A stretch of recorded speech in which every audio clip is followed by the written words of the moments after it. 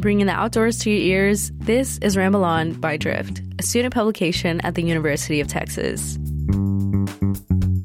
Welcome back to our new and old drifters alike. I'm your host and co-director of this podcast, Elizabeth Jimenez. After a year-long hiatus, Ramble On is back with your next fix of crazy adventure stories. Today's theme, That Really Happened. These are the stories that make you inspired to get out there and explore all the world has to offer. They make you say, even though I can't swim, maybe I can row across an ocean. Or maybe it makes you question what you're doing with your life. Or maybe I'm just speaking for myself. Either way, we hope these stories light a fire inside of you and make you excited for your next adventure. But before we get into what it takes to row across an ocean, climb an 8,000-foot tall mountain past retirement age, and the impact of exploring with the people you love, we'll hear from the Drift podcast team on what it meant to cover these stories.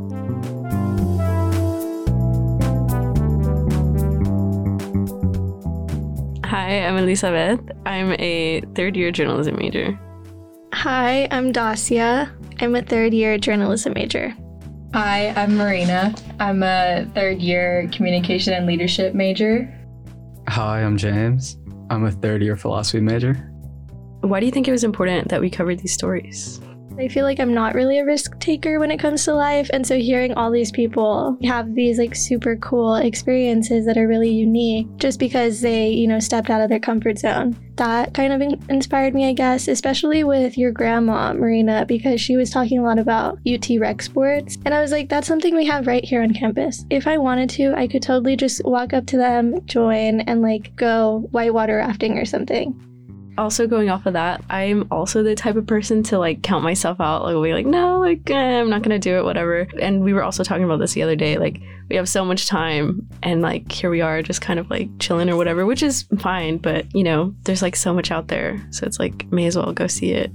Totally, I feel like it's a lot of things that I'm oh, that'd be so cool to do, but I don't have the time, or that's too intimidating, or I'm not in shape enough to do that, but. It's kind of one of those things you kind of just have to be well, why not? James, are you the type of person to say yes to everything? I try to be. It's hard to actually follow through with that. It's fun to think that you can do it, but like Marina said, time, ability to do it, it's hard. I feel like the Mount Olympus story was very important to tell because of the accessibility she talked about that we have here on campus, because you were saying earlier, it's yeah, we want to do all these things, but it's kind of expensive to just be oh, I'm gonna go climb this random mountain out of the country and go pay for a flight, go pay for a hotel, buy all the equipment. And her telling that story really emphasized how important it is to have that accessibility here at UT, and how affordable it is for everyone to go do that stuff without having to worry about the cost. Yeah, totally. That's one thing that I didn't kind of expect to get out of that story. When we were talking about it, it was more just going to be about the story of that climb and that whole trip for Mount Olympus. But I thought that was a really cool thing that she brought into it. It's also nice because I feel in the environmental, nature, outdoorsy realm, a lot of people, they're oh yeah, I went on all these trips when I was younger, and I go every year and blah, blah, blah. And that's not really something I experienced, but I still had this sort of love for nature and the outdoors. So yeah, I guess it's just nice knowing that even though not everything is accessible, there still are these opportunities. Or even if you go on a hike, somewhere in Austin, it's just a nice way to, I guess, bridge the gap between accessibility and stuff. And going out there, which is, again, just a nice reminder. I think what they all have in common is that they are inspiring, right? At the very least, all four of us in this room literally said we want to do these things now. It's great.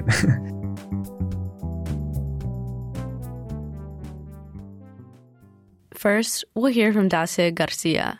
She takes us on the journey of what it means to travel across rough waters. And sometimes the battle isn't only on the outside. I didn't seek out ocean rowing because I wanted to break a world record. I wanted to row across an ocean. It was someone invited me to do it. You just heard UCLA rowing alum Sophia Dennison Johnson, who spoke with us about her experience completing a 34-day row from San Francisco, California to Honolulu, Hawaii, beating the record for a cross-ocean row with Lat 35's first all-women team. Founded in 2015, Lat 35 focuses on building teams to take on almost impossible adventures. physical pain of rowing on only 90 minutes of sleep for 34 days, all while having dehydrated food as your main source of energy, is enough stress on its own. But Sophia says the real challenge was rooted in mental health. Sophia started her rowing career the summer before high school, after proving someone wrong who had initially doubted her strength. But I remember him saying, like, oh, I'm totally going to beat you because you're a girl and I'm a boy and I'm, like, going to be stronger. And I was like, I'm going to beat you. And I did in that little 200-meter race. And I think that was really powerful for me, of just, like, proving someone wrong and feeling really strong. And I was like, okay, that was really fun. Sophia says the challenge of rowing is what initially made her love the sport so much.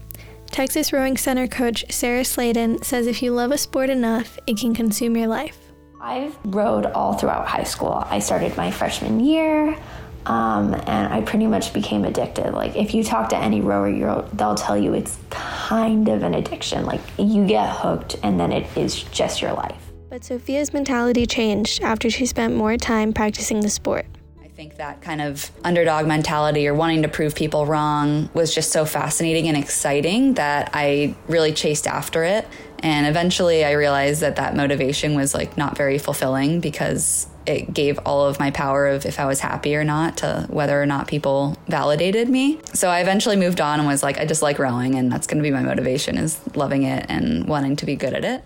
After getting 4th place in her rowing event at the 2021 Olympic Trials, Sophia decided she needed a break to help her figure out how to live life outside of college and nurture her relationships. And what better way to take a break than to row across an ocean? My vision of this row was, if I can do this, then I'm not going to be afraid of anything. And it was kind of recalibrate fear almost. Like, I'm going to see really scary stuff out there. So when I come back to land, like, nothing is going to scare me unless it's, like, really worth being afraid of. All right. You can hear the horns. They're coming in. They're coming in. Sophia was the first person to join the team and was hands-on in the process of recruiting. She says personality was prioritized over physical traits, which ultimately helped the women solidify their relationships with one another while out at sea. I think the combination of just learning what to do and then also learning to communicate with each other. And, there's no need to control your emotions or put a lid on something and show up as a certain way for your team. If we love and accept each other for who we are at any given moment, then it's okay to show up and be pissed off. The Lat 35 team chose to row for the Anxiety and Depression Association of America to help destigmatize these topics. Sophia shares her experience struggling with mental health after graduating college. Especially, like, right out of college, cost was a big inhibitor, but also just, like, understanding what I was going through. There's a lot on Instagram or, like, on social media. It's like, oh, if you are feeling like this is what you have, and, like, self-diagnosing and kind of just like BS flying around, which is cool that people can relate to other people's struggles, but also it's hard to really know what's credible. Sophia shares that the team met with a Toltec guide beforehand to help them better prepare for the mental hardships they'd face on their journey. He really talked about kind of when you are seeking kind of help or strength from a higher power, to understand that that's actually within you. You don't have to worry about if you're going to do the right thing, because it's already embedded in who you are. And if you actually just, let yourself be, then everything will work out. And I think that was a big thing, because when you're doing an ocean crossing, there's so much that's outside of your control, that being able to just be and trust the process and trust yourself is really important to your sanity and happiness. The group of rowers were highlighted all over social media throughout their journey, but Sophia says they had no idea how many people were impacted by their story until the ride was over. She says the only news they got while out at sea was the overturning of Roe v. Wade. I think it's really cool to be able to share my story, and I think that, the only news that we got while we were out there was the overturning of Roe v. Wade, and I think that for women to kind of see this story of other women doing something on their own terms and, doing what's right for them with their body, whether or not other people agree with them, was really powerful. As a fellow rower, Sarah says there's a lot to be taken from Lat 35's journey. Just goes to show, like, you can do anything that you put your mind to, like, as long as you're determined. And it's just a really cool story about people doing these really fascinating, like, once in a life things. And I really just think that it is really inspirational and kind of aspirational too. Just like do what you really want. Like if there's something that you want to do that you've been dreaming about, like do it, try it. Sophia's team was Lat 35's first all-women rowing team and broke the record for the time it took to cross the Atlantic Ocean. It's actually a really big deal. I think it really just spoke to the power of like the trust and communication and just of kind of the you can do whatever you want if you set your mind to it attitude, but trying to make that like as unglamorous as possible. Like it involves a lot of sacrifice. It involves a lot of like days that aren't fun where you're just like sitting and learning. It was really this opportunity to do something totally on our own terms. And once we were out there, to do something free of anyone else telling us how to do, what to do, it was totally up to us. And I hope that other women can see like that you can learn to do whatever it is that you want to do. It's not going to be fun all the time. It's not easy, but super worth it.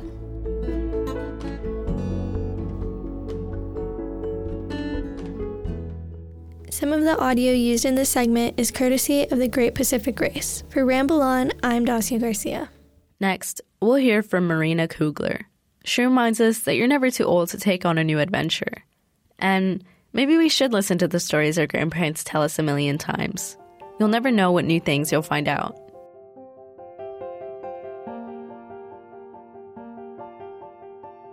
The muses were calling to me. Leave the halls of academia with the empty word. Come and join us. You'll find inspiration, passion, and fulfillment. Memories, places, and people were calling to me, were rushing to me from the past and the present. Wanted to be heard, to be spoken of, to be remembered. I did remember them. And I did give them a place in my life. On Mount Olympus, with Calliope, Zeus, Dionysius, we toasted to poetry and drank ambrosia from golden goblets. Kakiscala, Mythica, the summit, music of the heavens. Beware of Neptune, low, way down there, luring you into the kingdom of his blue sea, way down below. The gods and the muses, the spirit of my ancestor, welcomed me. And when it was time to descend, guided by the soul, by the celebrated present, I took the mountain, I took the climb, I took the memories with them to my earthly world and made them mine. The poem you just heard was written by Maria Wells, reflecting on her climb up Mount Olympus in the year 2000. This writing lives in her recent publication, Images in the Clouds, Reading the Sky. Dr. Maria Wells spent her career as a professor in the French and Italian department at the University of Texas and was a curator of the Italian collection at the Harry Ransom Center. She is a poet, lifetime adventurer, and my grandmother.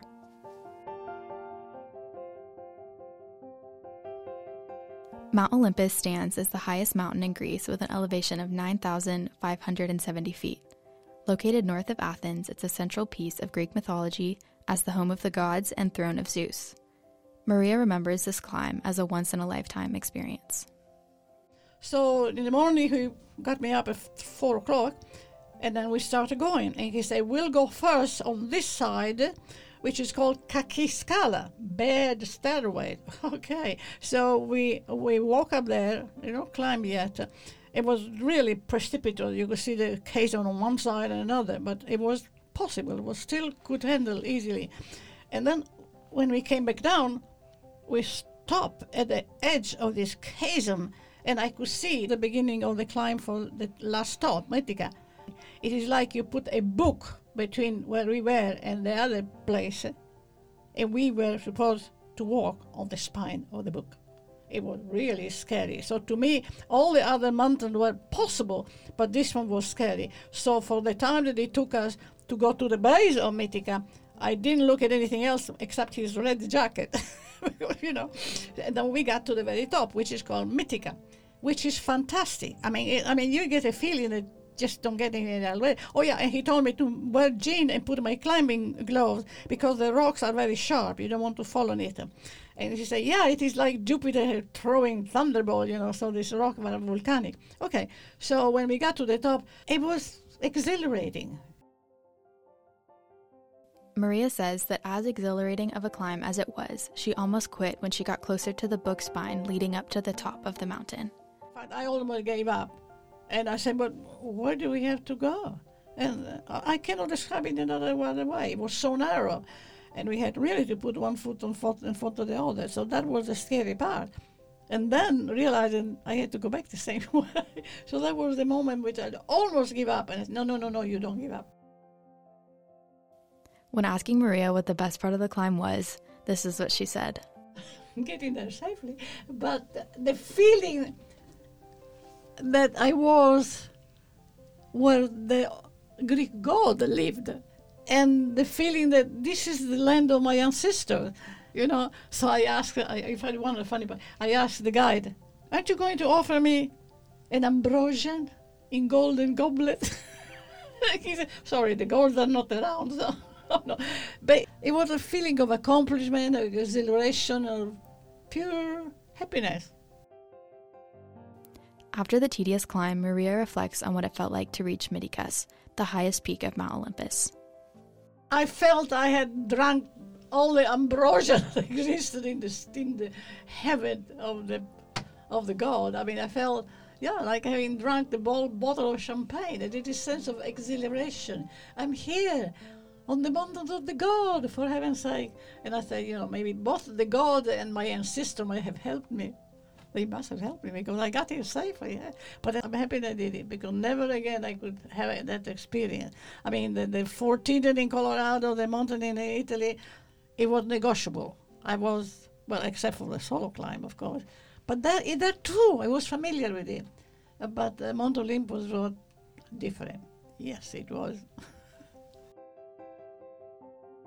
Maria grew up in northeast Italy in a city called Trieste. Immersed in the region's natural beauty, Maria fell in love with adventure from a young age. Both my parents, in fact, my parents met at a ski race. And all of our life, that's what I emphasize. We spent the weekend going either climbing or skiing or whatever. So it was very much a family tradition. When I was 5 years old, I decided I was ready to start to climb. And so I was going up, and I had this picture, I looked happy. And my mother was like, what are you doing to my child? No, Mama, don't worry, I'm going up. So that was my first experience. During her 40 years at the University of Texas, Maria's adventurous spirit led her to UT Rec Sports, where she went on many trips around Texas. Rec Sports organizes adventure trips for students, provides materials, and is open to all students and faculty. She highlights the importance of these resources as a way to explore and enhance the college experience. Well, yes, I wanted to say something that is very important, that the UT Rec Sport, Outdoors Adventure, saved my sanity. Because in academia, sometimes you go through some periods that are very stressful. Maria remembers talking with her daughter before going on her first trip with Rec Sports to the Rio Grande. Running the rapid on the Rio Grande, I think I should do that. And she said, you have never been in a canoe in your life. Well, it's about time I start. I can't wait too long, So that's what I did with the UT Rec Sport, running the rapid on the Rio Grande. Oh my God, that was something. That was fantastic. Maria's daughter and my mom, Sandra Kugler, reflects on her takeaways from her mother's adventures. My mother's an amazing person who's inspired many people with her energy, her enthusiasm, and her intellect. And an important takeaway from her story is don't let people tell you you can't do something. Keep trying and enjoy life. As students at the University of Texas, Maria encourages us to get out there and go explore. Hit the trail and, do the river rapid on the Rio Grande. Go backpacking in the canyon. Just discover this wonderful, wonderful world of nature, ancient civilization. It's wonderful, really.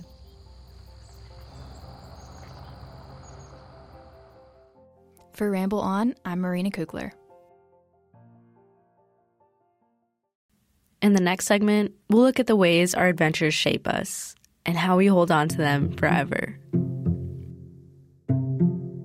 I first met Professor Dalby my freshman year of college in fall of 2020. The COVID-19 pandemic raged on and people struggled adjusting to online classes. Dalby's class was a foundational course for journalism, and it wasn't what I expected. I held an eagerness to start reporting stories, but that's not what Dalby's class was about. It was a class about learning from experiences and the challenges that come with them. And some experiences in life stay with us forever. You know, at the end of the day, I don't know where you end up, but maybe you end up, I think I said in class, you end up with this kind of necklace. You're wearing this necklace on which, each one of these experiences you've had is a different bead. And maybe even if you don't come up with some grand unified field theory of the universe, you've still got all of those different experiences that have made your life richer.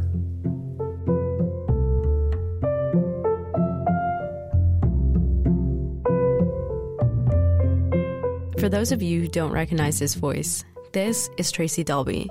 He's a recently retired journalism professor from the University of Texas. And for us journalism folks at UT, he's a legend. Dalby had done work for National Geographic and The Washington Post, usually doing stories on current events in Asia. Over 6 feet tall with a deep voice and an iconic reputation, Dalby is a hard man to forget, even for the students and staff who worked with him over 10 years ago. Yeah, there's this intimidating, oh my God, this guy's one of the most accomplished and well-traveled journalists who's just full of the most interesting stories you could ever possibly imagine hearing from just the farthest corners of the world. So sitting down at a table and immediately just kind of, this voice of God, seemingly just comes from the other side of the table and just lays you flat on the floor and you're just going to listen and learn. This is Ryland Barton. He was a student of Dalby's during a study abroad trip in China in 2011. Barton says that while at first glance Dalby can be intimidating, first impressions aren't always right. It's almost a facade. It's almost a character. But I think when it comes down to it, he's just a good person who loves other people and wants to wants to bring them in. And if he has the chance, especially with a student or something, he really wants to teach them and help them carry on whatever this mission is into the future. Avery Holton, a teaching assistant on the same trip to China as Barton, appreciates Dalby's passion for sharing his joy in storytelling and getting out there. He was trying to help people tell stories, whether they were their own stories or stories of others, to really help them realize that.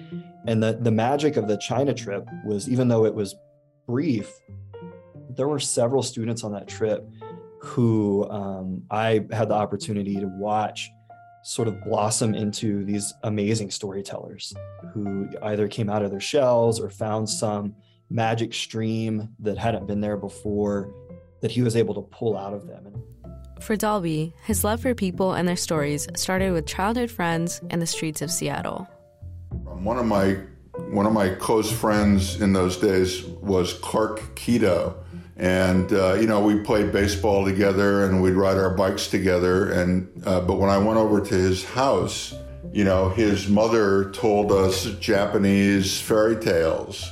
And she let me, in the kitchen, try out seaweed and bamboo shoot. And I think that really kind of sparked my imagination.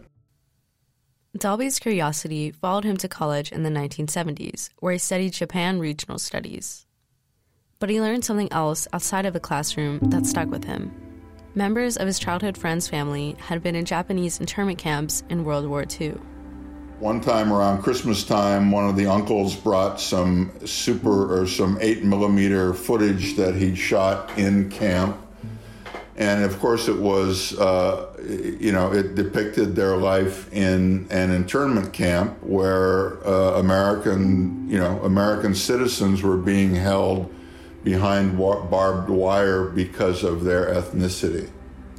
These were the stories of people he had Sunday dinners with, people who added color to his world.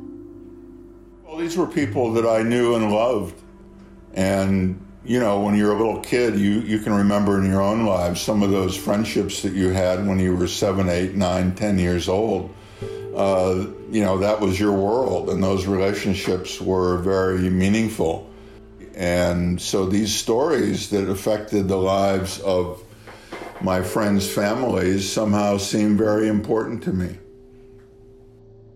Naturally curious, Dalby was left with a question after hearing these stories. You know, the full impact of that didn't register with me immediately, but I did wonder why I'd never heard this story before. You know, why I'd never read about it in the newspaper, or why I never heard people talking about it. I also hoisted on board that the world is full of mysteries right around us every day. You know, and then gradually I made the connection that one of the things that a journalist does is to try to bring those mysteries to the light of day and to get to the bottom of them.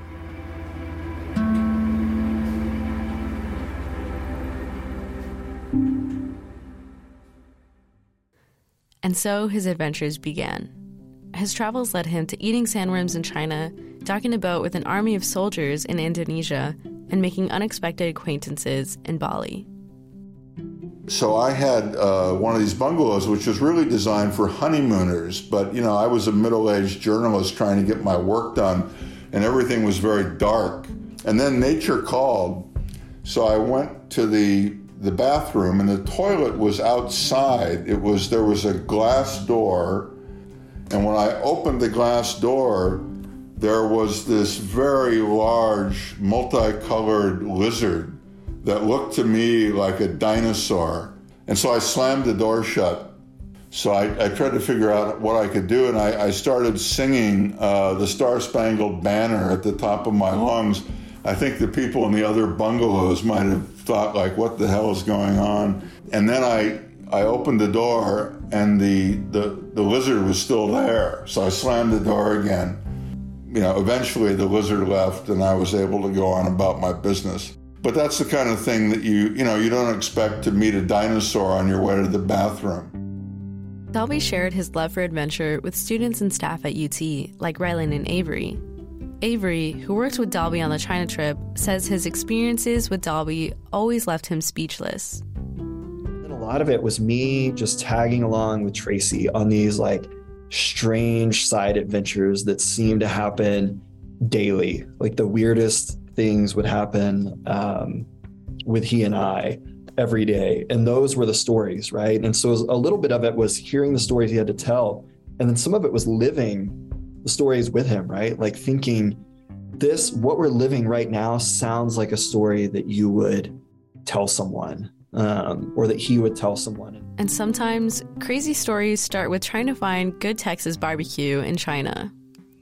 And around that same time, Tracy prided himself on finding this Texas barbecue place. It was very Texas themed inside, so everything you could imagine Texas. But we stayed so long that when we decided to leave, when we were leaving, we got caught in this weird sort of time zone where we couldn't walk back because it was about 2 or 3 miles and it was dark.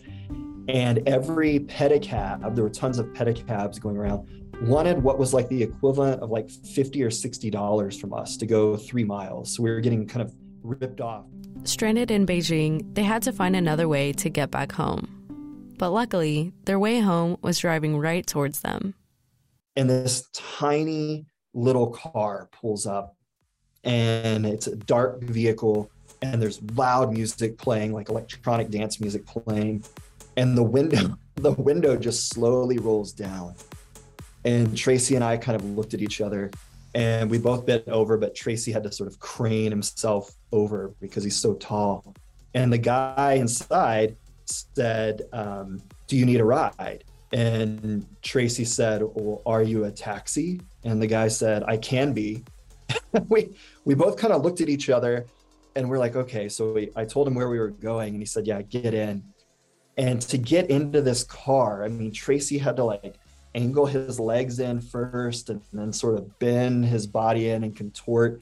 And we get inside, and it's like pink, like, I don't even know, fur, but it's also dark. And he's got some sort of electronic dance music queued up to lights in the car. So they're like going off and the lights are happening. And I remember looking over at Tracy thinking, this can't be fun, but he had this funny little smile on his face. And the guy just took off. And we were going, I can't even remember like what the dash said, but at some point we were going like 80, 90 miles an hour. Like we were on Grand Theft Auto. And Tracy was just holding on to the sidebar, laughing the entire time. And I thought,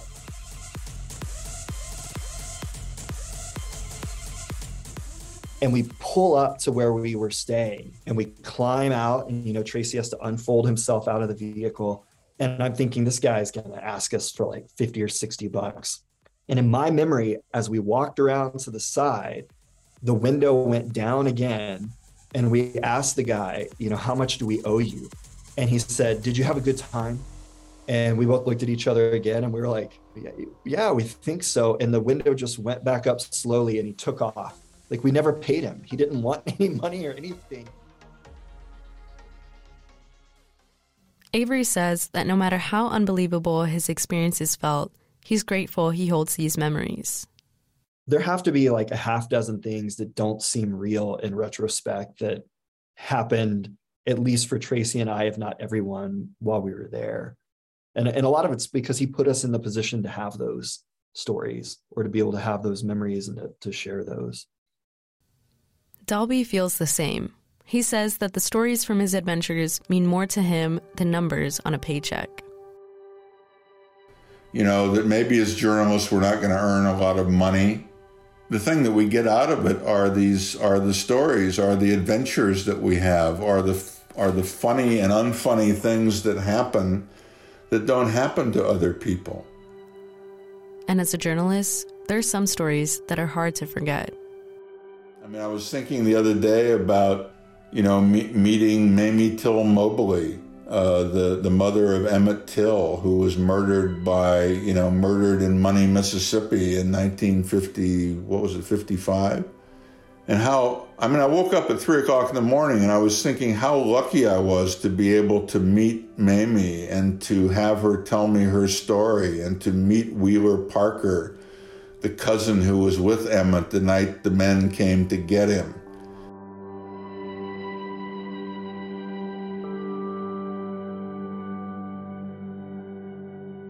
If you stick with this job long enough, you're going to meet interesting people, and you're going to be able to share those stories. As one of my friends says, you know, it makes you bigger than what you are.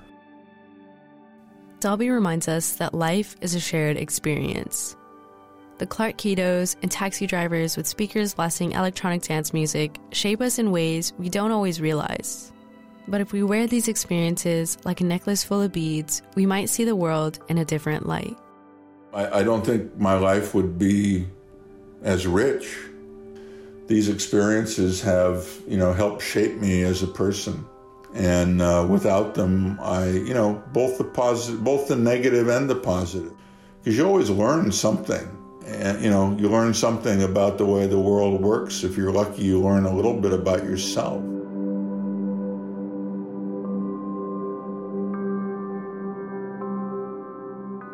For Ramalan, I'm Elizabeth Jimenez.